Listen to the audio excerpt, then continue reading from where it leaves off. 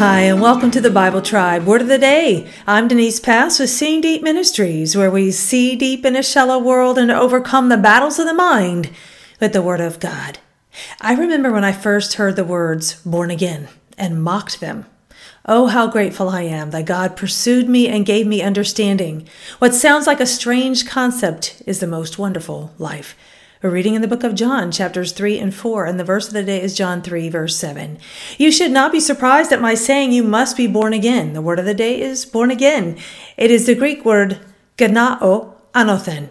Okay, so this is really two words today, together to form one concept: born, to be begotten, bearing of the mother, and according to the Blue Letter Bible, in a Jewish sense, of one who brings others over to his way of life, to convert someone, and of God making men his sons through faith in Christ's work.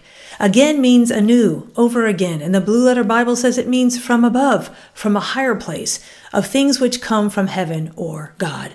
According to the Theological Dictionary of the New Testament, the idea of new birth or becoming new by conversion to Judaism is common to rabbis.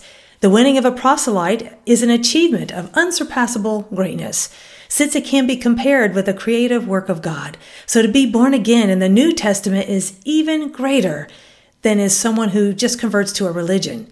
It is a heart and mind transplant, a work of the Spirit to help one to think like and act like God.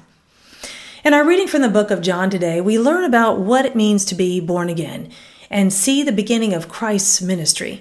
The story of Nicodemus is one of my favorites. Let's read the verse of the day in a larger context, starting in John 3, verse 1 through 15.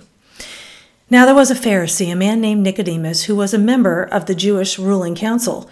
He came to Jesus at night and said, Rabbi, we know that you are a teacher who has come from God, for no one could perform the signs you are doing if God were not with him. Jesus replied, Very truly I tell you, no one can see the kingdom of God unless they are born again. How can someone be born when they are old? Nicodemus asked. Surely they cannot enter a second time into their mother's womb to be born. Jesus answered, Very truly I tell you, no one can enter the kingdom of God unless they are born of water and the Spirit. Flesh gives birth to flesh, but the Spirit gives birth to spirit. You should not be surprised at my saying you must be born again. The wind blows wherever it pleases. You hear its sound, but you cannot tell where it comes from or where it is going. So it is with everyone born of the Spirit.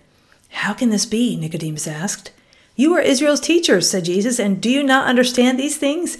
Very truly I tell you, we speak of what we know, and we testify to what we have seen. But still you people do not accept our testimony.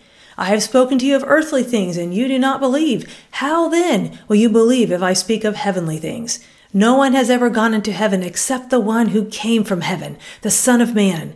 Just as Moses lifted up the snake in the wilderness, so the Son of Man must be lifted up, that everyone who believes may have eternal life in him.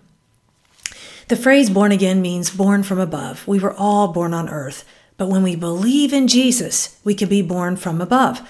GotQuestions.org says sinners are spiritually dead. When they receive spiritual life through faith in Christ, the Bible likens it to a rebirth. Have you been born again? Ask God to help your unbelief if you doubt. That's what I did. And I will never be the same.